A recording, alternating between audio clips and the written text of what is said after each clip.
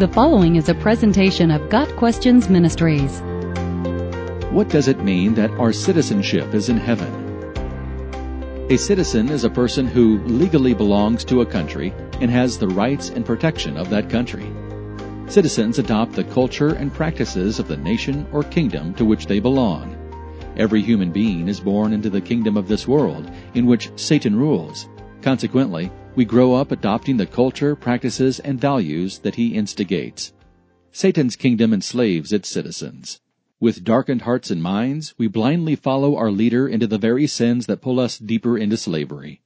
We remain captives in this kingdom of sin, headed for destruction, until Jesus frees us.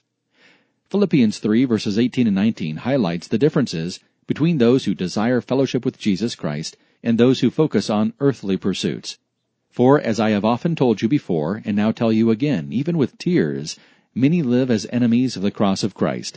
Their destiny is destruction. Their God is their stomach, and their glory is in their shame. Their mind is set on earthly things. Those who do not know Christ live only for this world and the pleasure they can find for themselves. They are citizens of this world and live by its rules and value system. When we are born again by faith in Jesus Christ, we are born into the kingdom of heaven.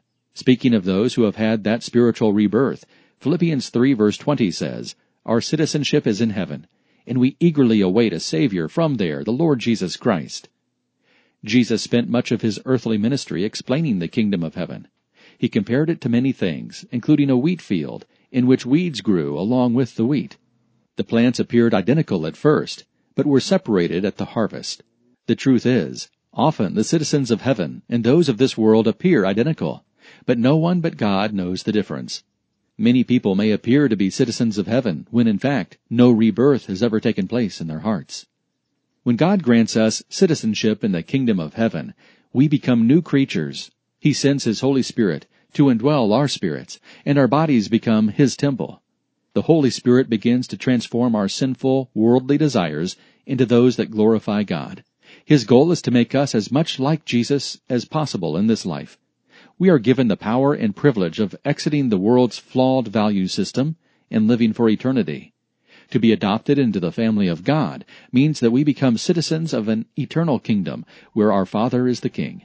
Our focus turns toward eternal things and storing up treasure in heaven. We consider ourselves ambassadors to this earth until our Father sends for us and we go home. We live for a short time in these physical bodies, anticipating the bright future in our real home. While here, we share Abraham's experience, living like a stranger in a foreign country, looking forward to the city with foundations, whose architect and builder is God. Hebrews 11 verses 9 and 10. Got Questions Ministry seeks to glorify the Lord Jesus Christ by providing biblical answers to today's questions. Online at gotquestions.org.